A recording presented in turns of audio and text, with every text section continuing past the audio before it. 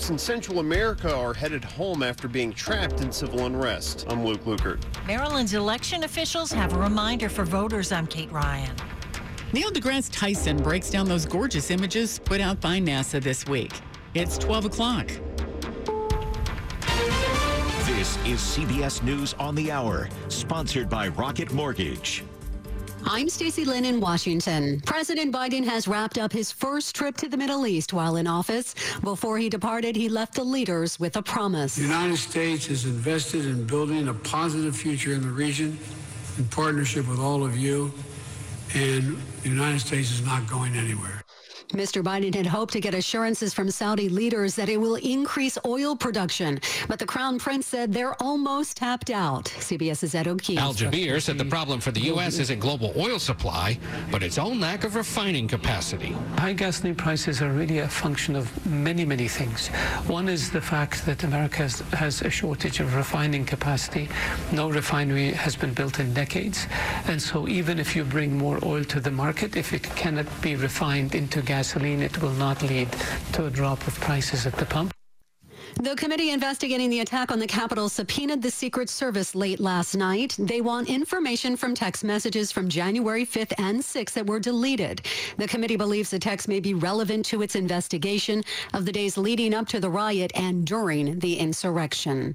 A heat wave continues to sizzle in parts of the country. Bob Oravec with the National Weather Service. Heat advisories are across parts of northwestern Texas, the Oklahoma, Texas Panhandle region, central to eastern Oklahoma, much of Arkansas, southwestern Missouri, and southeastern Kansas. Deadly accident in Montana last night. Here's CBS's Errol Barnett. Authorities are blaming bad weather for a deadly pileup in south central Montana. At least 6 people were killed last night in the wreck on Interstate 90. This is outside the town of Hardin. At least 20 vehicles were involved in that crash. Police say winds blowing dust at more than 60 miles an hour led to zero visibility conditions. Jim Thorpe has his gold back. It's been nearly 110 years since Jim Thorpe was stripped of his gold medals for violating the strict amateurism rules of the time. The International Olympic Committee has announced the change on the anniversary of Thorpe winning the decathlon. Thorpe was stripped of his medals months after the Olympics when it was discovered he'd been paid to play minor league baseball over 2 summers. Jim Thorpe was a Native American who had a town named after him. Yes, it's the town of Jim Thorpe, and it's in eastern Pennsylvania. Linda Kenyon, CBS News.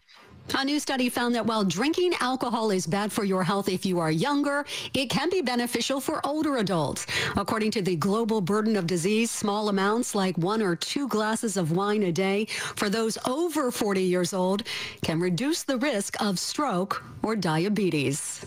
This is CBS News. This hour's newscast is presented by Rocket Mortgage. When you need cash out of your home and a simple way to get it, Rocket can. It is 12:03 on this Saturday, July 16th. Hot, muggy, a real July day. Could get messy later.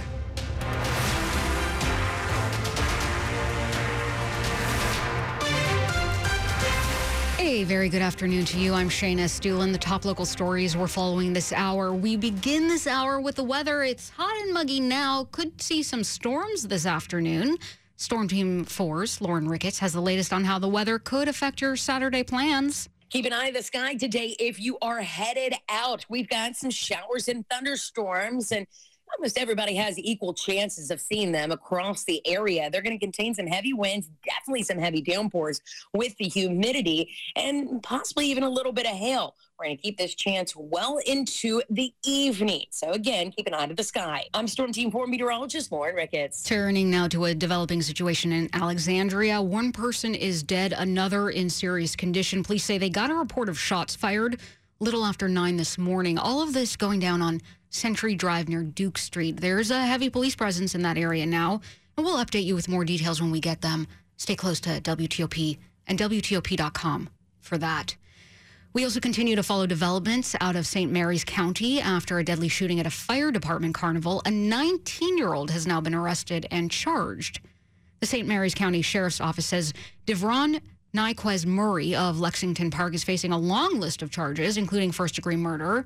The shooting killed a 16-year-old, sent another man to the hospital.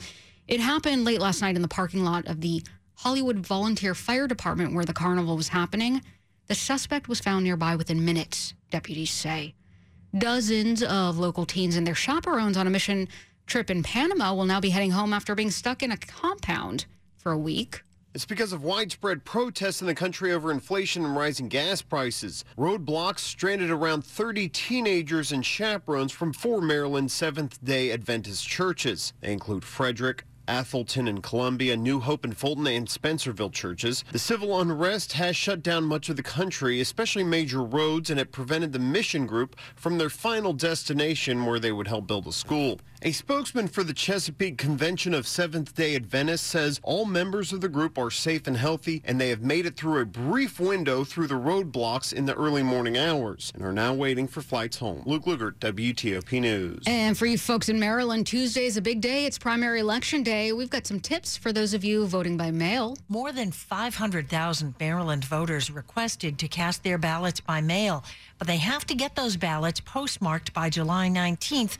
And the State Board of Elections website says just dropping the ballots in a U.S. mailbox on Election Day doesn't mean it will get postmarked on the same day. So instead, voters are being encouraged to put their ballots in specially designated drop boxes. Alicia Alexander, elections administrator in Prince George's County, urges voters to have a plan. Know where your drop box is, or if you're voting in person on Tuesday, know where your polling place is.